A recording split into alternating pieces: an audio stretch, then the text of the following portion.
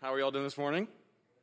Okay, cool. I'm happy that we're all here. The rain did not put us to sleep. It almost put me to sleep. Almost slept through my alarm. That's okay.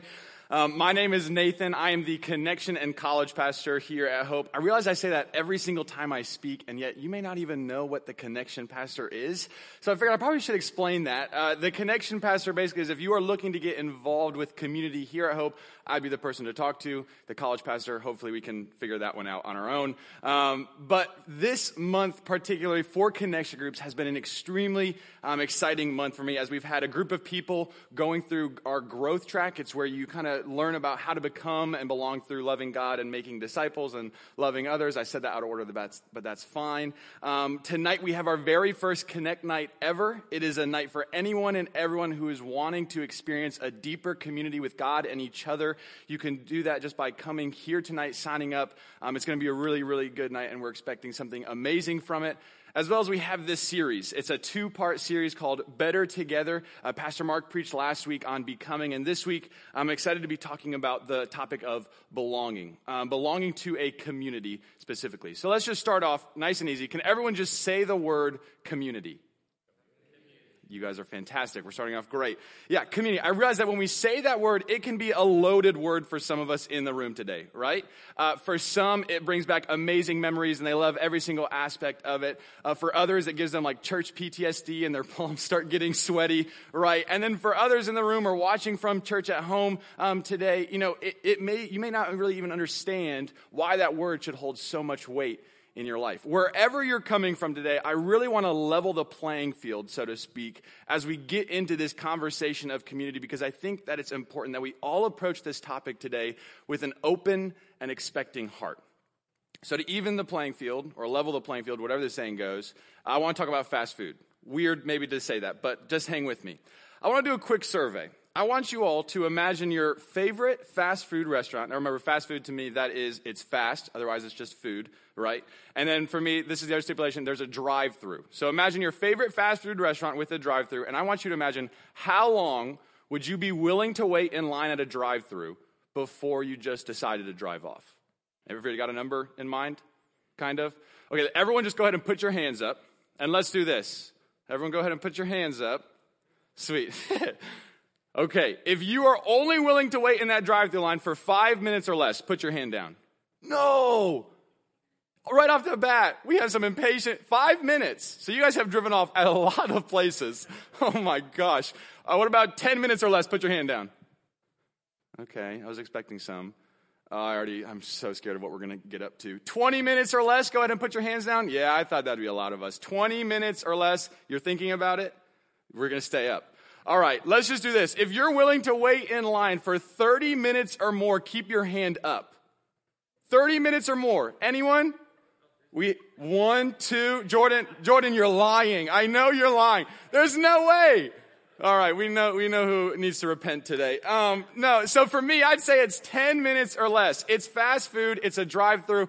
I'm not getting out of my car because I have to get somewhere. I'm in a hurry, so I don't want to get out of my car. Now, this gets tested a lot for me, specifically at the Chick-fil-A right down the road. I don't know if anyone else can relate, and I'm sorry to just about to go on a 10-second rant about your precious Chick-fil-A, but Chick-fil-A, like a month and a half ago, I waited like 25 minutes in the drive-thru to get my food. From the moment my car got into the drive-thru to when I had my food, it was 25 minutes.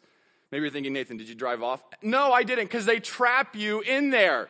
Or you get your car in there and it's like, once you're in, you're in. You're not getting out. They're evil geniuses, right? Like, they put these curbs up, beautiful shrubs. It's not just aesthetically pleasing. It's so that they trap you in there. That's the real purpose behind all of that. And I know maybe some of you guys can empathize with me, maybe in the thought process of how expensive are those shrubs to replace? Like, if I just drove over those, would I get arrested? I have some friends in the sheriff department. I could maybe get some, strings pulled or whatever. I've obviously always stayed in line, and I had to stop Randy because we could talk about this for the next 30 minutes. I'm very passionate about fast food.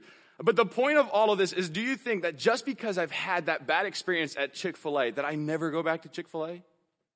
No, of course not. Chick-fil-A is delicious. It's Jesus' chicken. He has blessed that chicken, right? Or even to take it on a broader sense, do you think that just because I have one bad experience at a restaurant that I no longer eat at any restaurant whatsoever? No, because we know that it is one specific restaurant that we had one bad experience with, and so we know that not every single restaurant is going to be like that. But I think that when it comes to community in our life, here we are, when it comes to community in our life, a lot of times we experience one bad community, and I'm not talking about just groups at church, I'm talking about community of believers as a whole. We experience one bad community and we say, that's it, I'm done with it, I just can't go back to it. I don't want the drama, I don't want to commit to it anymore, I've had too many bad experiences, I'm done. And so today as we start this conversation, all I ask is that we give, in this conversation, the same level of grace to Jesus and his church as we do to Jesus and his chicken. All right? Can we all do that this morning? Yeah, I think that this is going to be a really powerful sermon just because I think that we're going to go through some of these questions I think we have about community in our lives, in our life. And I think these three questions are, do I really need community? What's the difference about this community?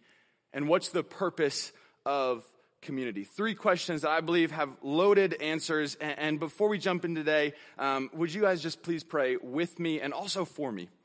Let's pray. Dear Lord Jesus, we thank you so much for this opportunity that we have to come to you, God, just to worship you in this capacity.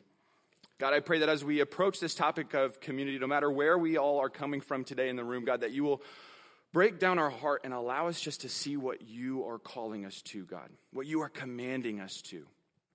God, we thank you for this time. We love you. It's time we pray. Amen. All right, so I think the question that we really have to start with today is, do I really need community? Because if the answer is no to that question, then obviously we can all just go home and you can click off your TV. But obviously we do need community. That's why we're here today.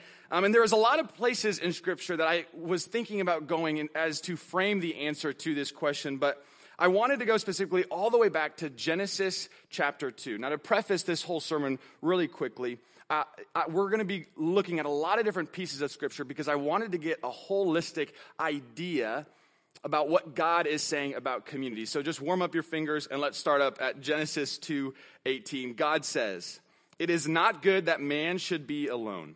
I will make him a helper fit for him." A short verse, but this word in its context, you have to understand that here the man is Adam, and he is alone, and yet he's walking in the garden with God. This is before the fall. No sin has entered the world. He is in perfect communion with God in the context of this verse. John Ortberg, an incredible author, writes, "What is striking is that the fall has not yet occurred. There's no sin, no disobedience, nothing to mar the relationship between God and man. The human being is in a state of perfect intimacy with God, yet the word God uses to describe him is alone. And God says that this aloneness is not good." I get to this verse and I kind of start thinking to myself, what? How could this be, right?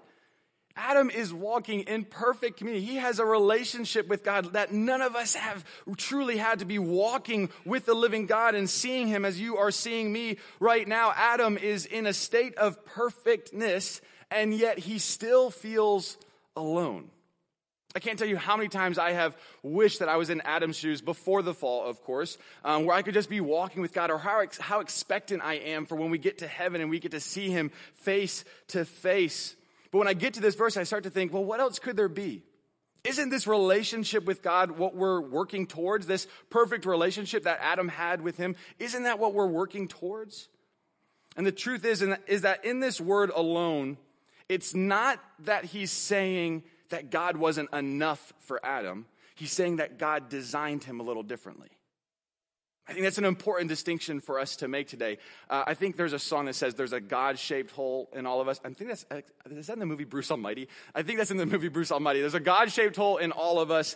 But I think there's something else that we see in this passage, and that is that there's a human-shaped hole in all of us too. That Adam was in a perfect relationship with God and yet was still feeling alone because God created him not to be just in a community with God, but also in a community with other people. And he's not going to be complete until he is experiencing community with both God and others. 1 John 1:3-4 says this, "That which we have seen and heard we proclaim to you, that you too may have fellowship with us. And indeed our fellowship is with the Father and with his Son, Jesus Christ. And we are writing these things so that our joy may be complete."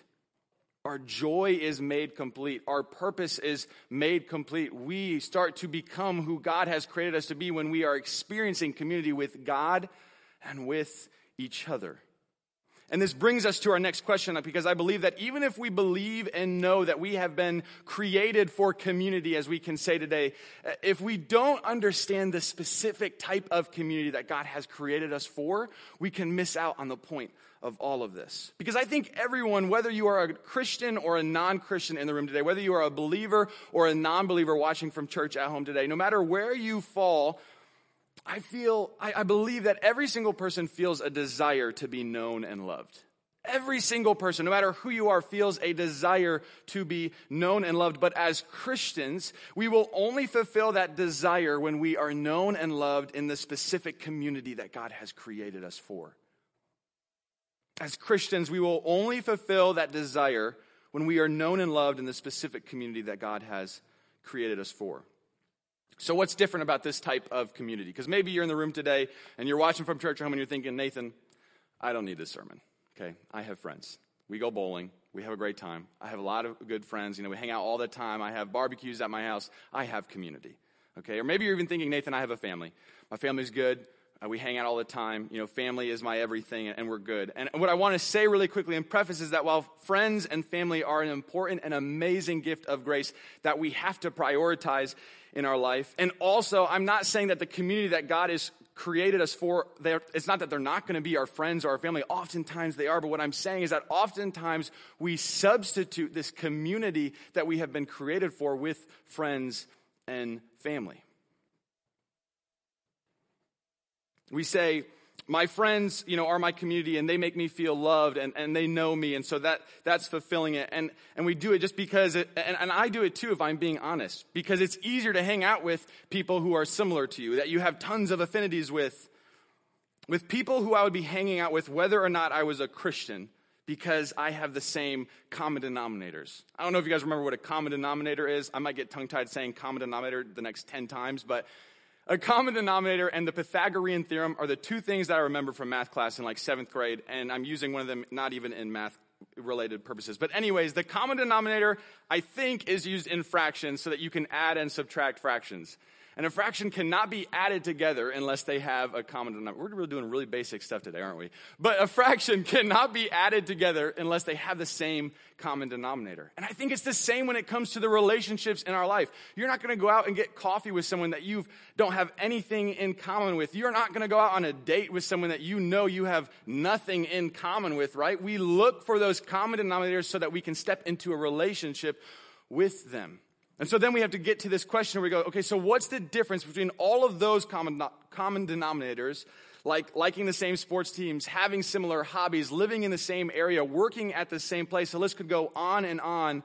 What's the difference between all of those common denominators and the common denominator that unites the body of Christ? Let's look at Romans 12, 4-5 to answer that.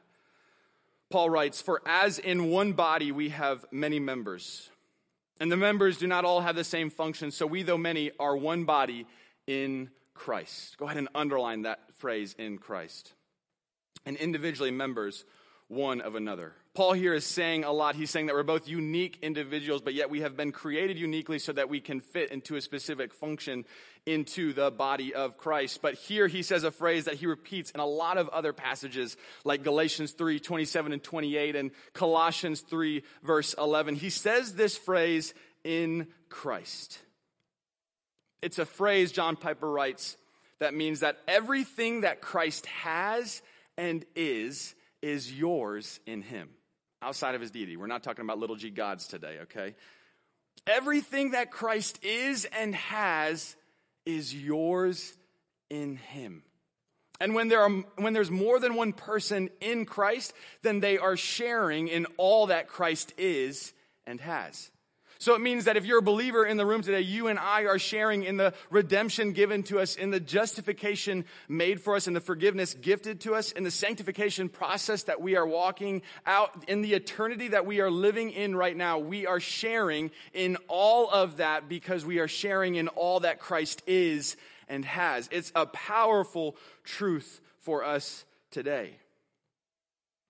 And this sharing in Christ is enough to unite us more than anything has the power to divide us. It's a powerful truth today that in all of these other relationships in our life, we need so many of these affinities, right? Like, I wasn't going to get married to Cassie just because we both liked basketball. That's not enough. And if you're in the room today dating someone just because you guys both like basketball, maybe start looking for some more affinities or something like that. We needed more than just that, right? In relationships, friendships, you need more than just liking the same sports teams or working at the same place. You need all these things. And yet what Paul here is saying is that by sharing in Christ, Christ is enough to unite us. Christ alone is enough to unite us. We don't need all of these other things in common to make you my brother or my sister, but just in the fact that we share in all that Christ is and has, that is enough. So when we ask, well, what's the difference about this community? The difference is that in this community, the thing that unites us is Jesus, and he's enough to unite us for all of eternity, not just for a couple of years. Friendships can come and go as you leave areas, leave workplaces. Friendships change. Family is not literally forever because family people pass away. And yes, it's sad, but they pass away and they are not forever. And yet, God's church is an eternal, life-giving constant in our life. In the midst of all of these temporary things, God's church, the people in this room today, and everyone else in the world who believes and is in Jesus, is an eternal and life-giving constant in our life because of what they're sharing in Jesus. So it leads me to the last and final question, I think, of what's the purpose behind this community? What should we even be trying to do? Is it really just so that I can have more friends? Is it so that I can gain more brothers and sisters? What's the purpose behind all of this? And I believe we should turn to Ephesians 4:11 through 16 today to answer this question. And in the prior verses to this, Paul has been talking about this idea of unity. And that we are truly united under a common Christ, and that in that we should be united through everything. It sounds familiar because that's what we've been talking about for the past 20-ish minutes. And so when we get to verse 11, though, he starts talking about what the purpose of that unity is. What is the purpose of having unity through community in Christ?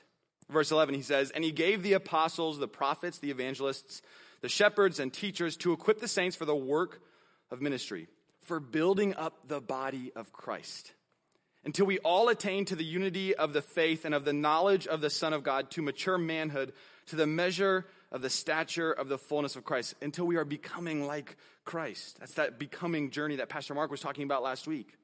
He says, "So that we may no longer be children, tossed to and fro by the waves and carried about by every wind of doctrine, by human cunning, by craftiness and deceitful schemes. Rather, speaking the truth in love, we are to grow up in every way into him who is the head, into Christ, from whom the whole body, joined and held together by every joint with which it is equipped, when each part is working properly, makes the body grow so that it builds itself up in love."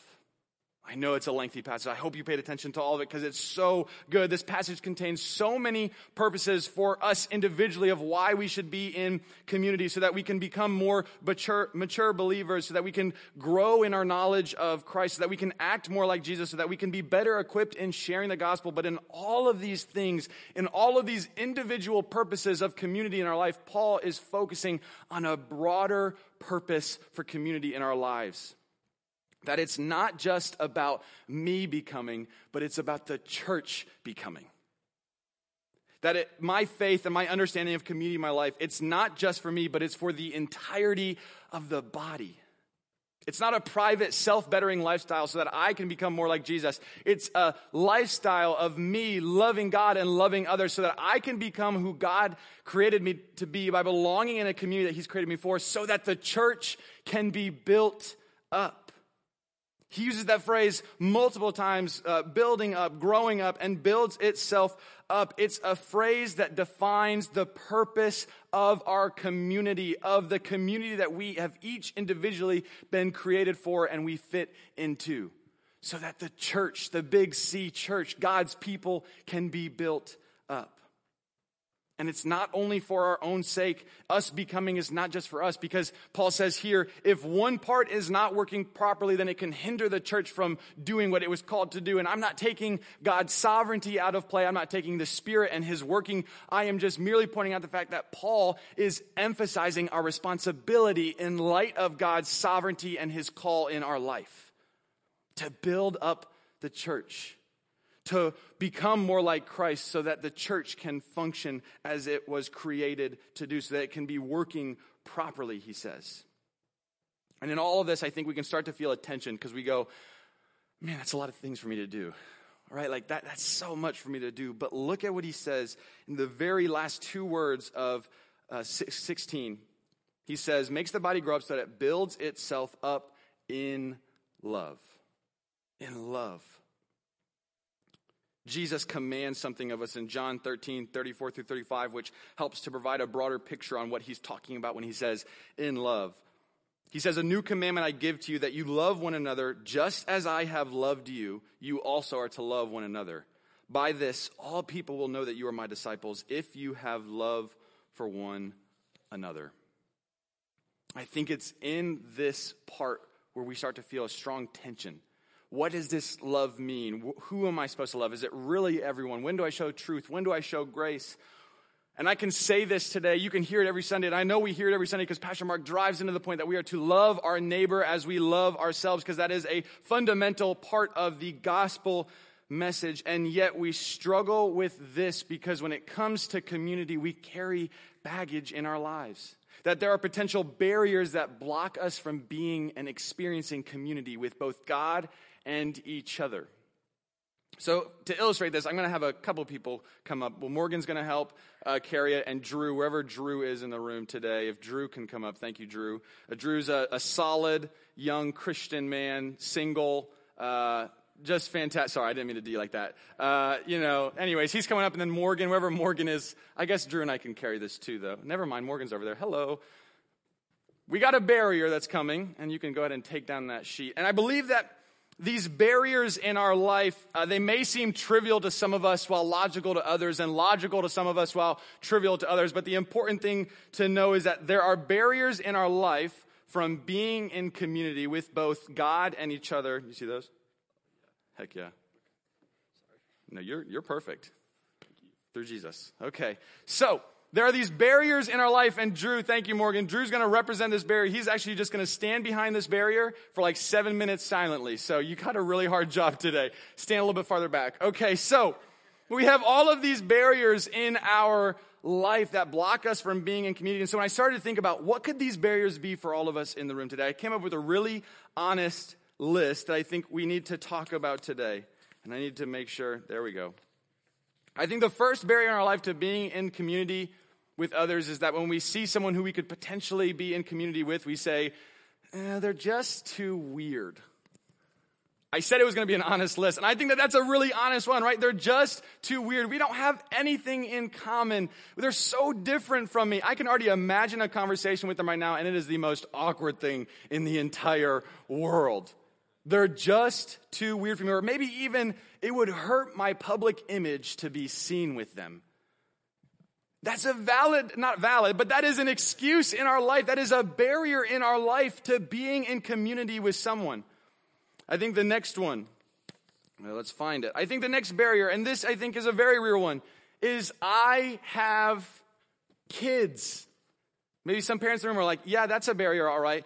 That I'm not saying kids are a bad thing, and I'm not saying that we are not supposed to have kids. Absolutely, be fruitful and multiply. That's a pretty easy command in the Bible to see time and time again. But kids are a complex barrier in our life because when you start to hang out with multiple people, or if you're trying to come together just to support each other or comfort each other, then you have to be conscious of little Timmy's bedtime who's at 7:30, but then he also has to be woken up at 9:30 to be fed. And then you have Tommy, and he's in second grade, and he's got baseball until 8 o'clock at night, so it's really not a great time because we're putting Timmy to bed at 7:30, and then he's got baseball. And then we have Tina, who's in 5th grade, and then you have 4 other couples who are all going through the same thing. So then what do you say? This does not make sense. Our family's good enough. God is enough for us, right?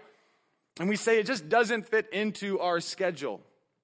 And I think that brings up the next really big one.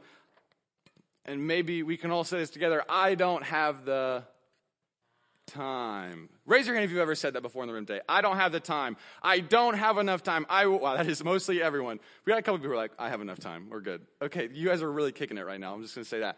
I don't have the time. I believe time, that this barrier is one of the biggest, if not the biggest barrier to experiencing community with each other, but also with God. And to preface this statement, I do not want to make anyone in the room feel guilty today, but I also want to say that the word conviction means that there is a pointed out problem that we did not realize was a problem until somebody pointed it out. And so, time. We say we don't have enough time. We wish we had more time. There's a really good book about this, actually multiple. Soul Keeping by John Ortberg, Get Your Life Back by John Eldredge, and then there's The Ruthless Elimination of Hurry by John Mark Comer. All Johns, which is kind of weird to me. But anyways, it's in the book, The Ruthless Elimination of Hurry, that he says a statement that I think defines the scariness of the saying, I don't have enough time. He says, what you spend your time on is who you become. What you spend your time on is who you become. You've heard it maybe different ways, like what you prioritize in your life is the most important thing to you, or you make time for the things that are important to you. That this is a scary statement because what you spend your time on is who you become. It becomes a little scary when there are some facts out there like the average American spends 705 hours a year on social media, or 2,737 hours watching TV. And one study, I'm not harping on guys, but one study says that by the age of 21, the average guy will have spent 10,000 hours playing video games. None of those things are bad. I'm not the preacher. We're going, Satan is the TV. Stay away from the TV. It's Satan. I'm not up here doing any of that. I am saying, though, that if any of those things are blocking you from being and experiencing a community with God and with other believers, then that's when it's an issue in our life. To make it more personal, not like to you guys, but to me, about 6 months ago, in the middle of, I want to say it was probably in the middle, was 6 months ago, quarantine, whenever 6 months ago was, I started realizing I was saying this phrase a lot. I don't have the time to be in the Word. I don't have the time to spend time with God. I was going through a season of about 2 weeks where I really had not even opened the Bible too much more than, a couple minutes in the morning just to check it off the list. And I felt like I really hadn't even felt God's presence in 2 weeks. And I was getting really down and depressed because I was like, where is God right now? Why is he not with me? And then I think it's a Sunday when Apple releases your your time, whatever. And I looked down and it said 6 hours. And I was like, oh, that's being honest with you guys. It's like 6 hours. And I kind of got sick to my stomach because in that moment, I realized that I was spending an hour and a half on Twitter, an hour and a half on Instagram, an hour and a half on Facebook, and then an hour and a half on like Madden Mobile because it's just a fun game. And all of these things, right, is being honest. I was spending all of this time on things that do not matter in the kingdom of God, things that I love. Twitter is my wife's and my love language. We used to send each other all of these fun videos like 4 or 5 times a day. That's how we communicated. We did not communicate through text or Snapchat. It was Twitter.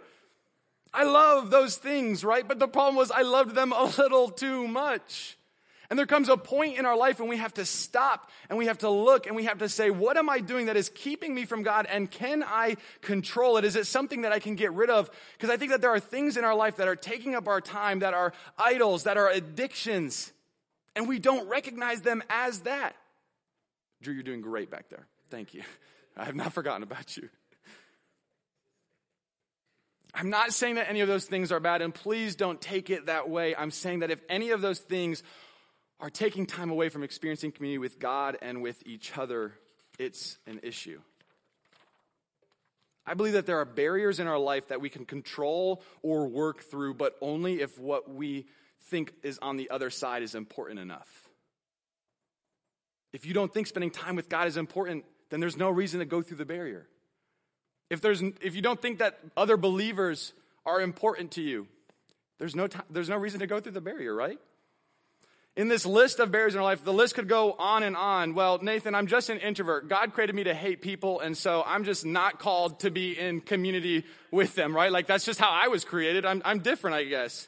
Or maybe I've just had too many bad experiences, and honestly, I'm just sick of it, and I just don't even want to try anymore, and it's just It's just so exhausting. Or maybe even I'm scared of commitment. And you know what? That's something that we hear a lot, and that's totally fine. But, we're committed to a relationship with God. You're in eternity now if you're a believer with everyone else. So you might as well get to know them now, right? Or maybe even there's just too much drama. I love it in movies, but I hate it in my life. There's just too much drama.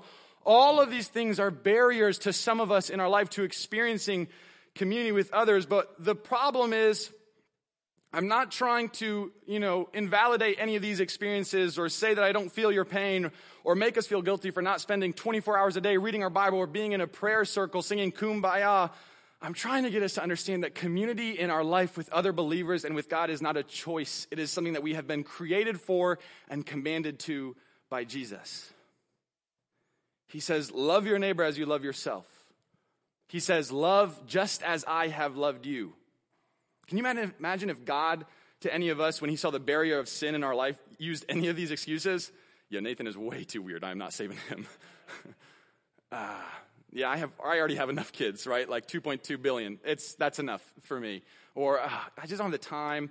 I'm like trying to help out like 50,000 other people right now, and it just doesn't really fit. He didn't use any of those excuses. The barrier of sin that was between us and God was 1,000,000 miles higher and 1,000,000 miles deeper, and yet the love that he had for us was still enough to break through those barriers because what he thought was on the other side of that barrier was important.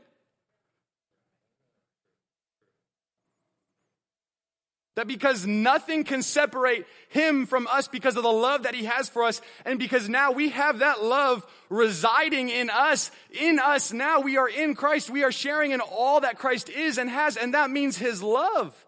That we're called to love others as he loved us, sacrificially, selflessly, laying down our life for our brother daily, just as we lay our life down for Christ daily, or attempt to.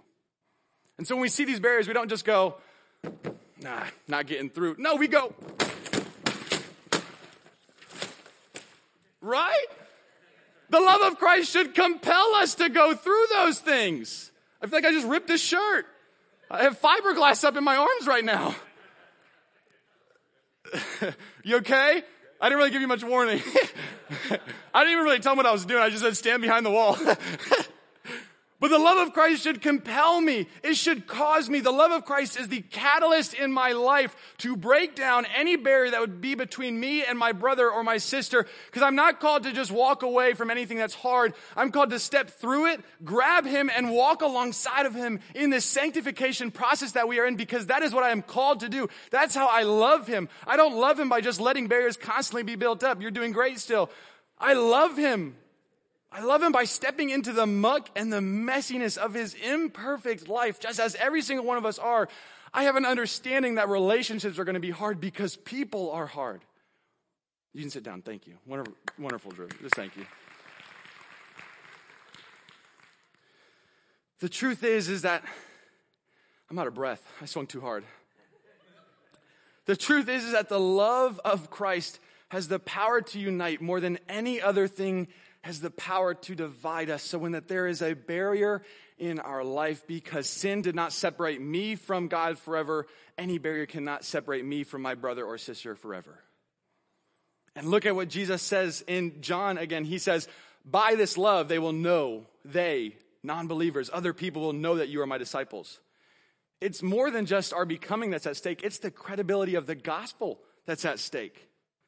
Because if we say that we are saved and we have the love of Christ residing in us, and yet we have differences or hindrances that are blocking us from being in community that do not matter in the kingdom of God, then the hard truth of the matter is that either the gospel doesn't have the power to unite the most divided things, or we never had the love of Christ that is the catalyst for community in our hearts to begin with. That's a big statement. Do you think that either the gospel, that Jesus can't unite the most divided people, that his grace is not enough to bridge every single gap? Or do we have to realize that maybe we just don't have the love of Christ residing in us? But that's why it constantly and continually comes back to this idea of community, because when I'm not loving someone well, I'm going to have 5 other believers point that out to me and say, Nathan, you're not loving that person well. You need to step into their life and love them. And vice versa. That community is essential because we have been created for it, we are commanded to it, and we become who God has created us to be while experiencing community with both God and each other. this community of believers is not going to be perfect. It's not going to be an easy experience. And I'm not even just talking about home groups at Hope or community groups. I'm talking about any place that you would experience community with other believers, anywhere. It does not have to be even here at Hope. But we have to come to the realization that relationships are hard. My marriage with Cassie is hard, not because we don't love each other, but because it's hard. People are messy. There are going to be perceived inconveniences. There's still going to be drama at times. There's going to be times where you feel like you're being constrained for time and you feel like you just don't have enough time. And yet that's why he says that all of this is being done in and through his love. That it's not up to us to be the cause for any of those things to happening. It's up to the love that he has for us to be the catalyst for community in our life. So while I'm saying that it does not have to be experienced here, that you're not created for community at Hope Fellowship, I think Hope Fellowship can be an easy place to where you can experience community with other believers, because if you look around, there are probably some other believers in this room today. And we want to show a video just because we think it's powerful, and it's a story video of two couples who are experiencing a deeper level of community with God and with each other through home groups here at Hope. Once again, this is not a commercial. This is just a call in our life, wherever you may find that community, to step into that community. And so what we're going to do is we're going to watch this video, and then we're going to sing a song, and then I'm going to come back up and we're going to close. But if we can go ahead and play this video, thank you. Hey everyone, I'm Austin Bowen. And I'm Hannah Bowen, and today we just want to share a little bit about our experience with being in a home group with you guys. Hi, I'm David Carter. I'm Larry. We have been home group leaders for about a year and a half now.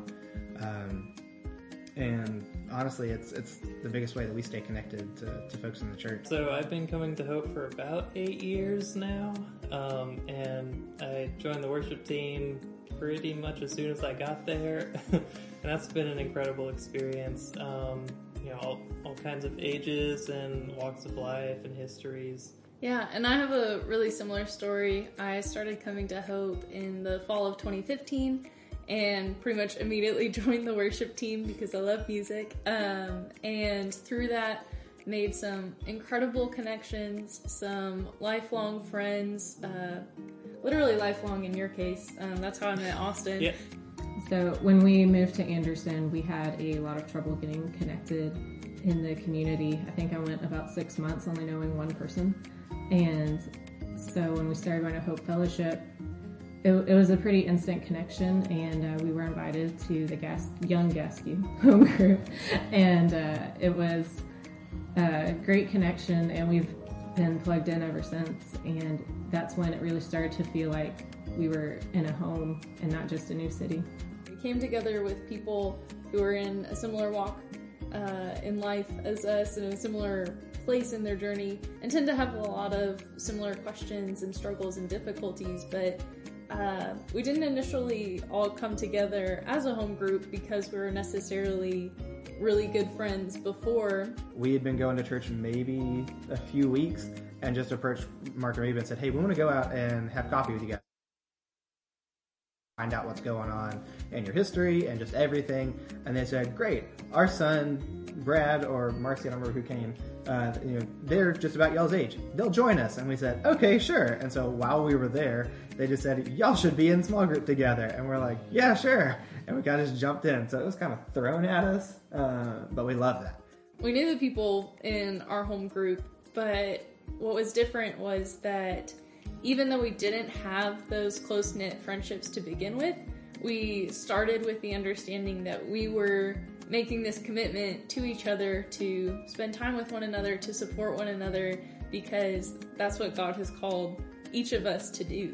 One of my favorite things about being in a home group is that whenever I do have a problem, whether it's something in our marriage that we might be struggling with, or it's just something personal I'm going through, I know that I have a firm group of friends that I can share that struggle with, and they won't judge me for it, and I know that they can give me sound advice as well. rather than just feeding into some negative energy I might be having. You know, I'm a huge introvert. You could stick me in a room all day and I'd be fine.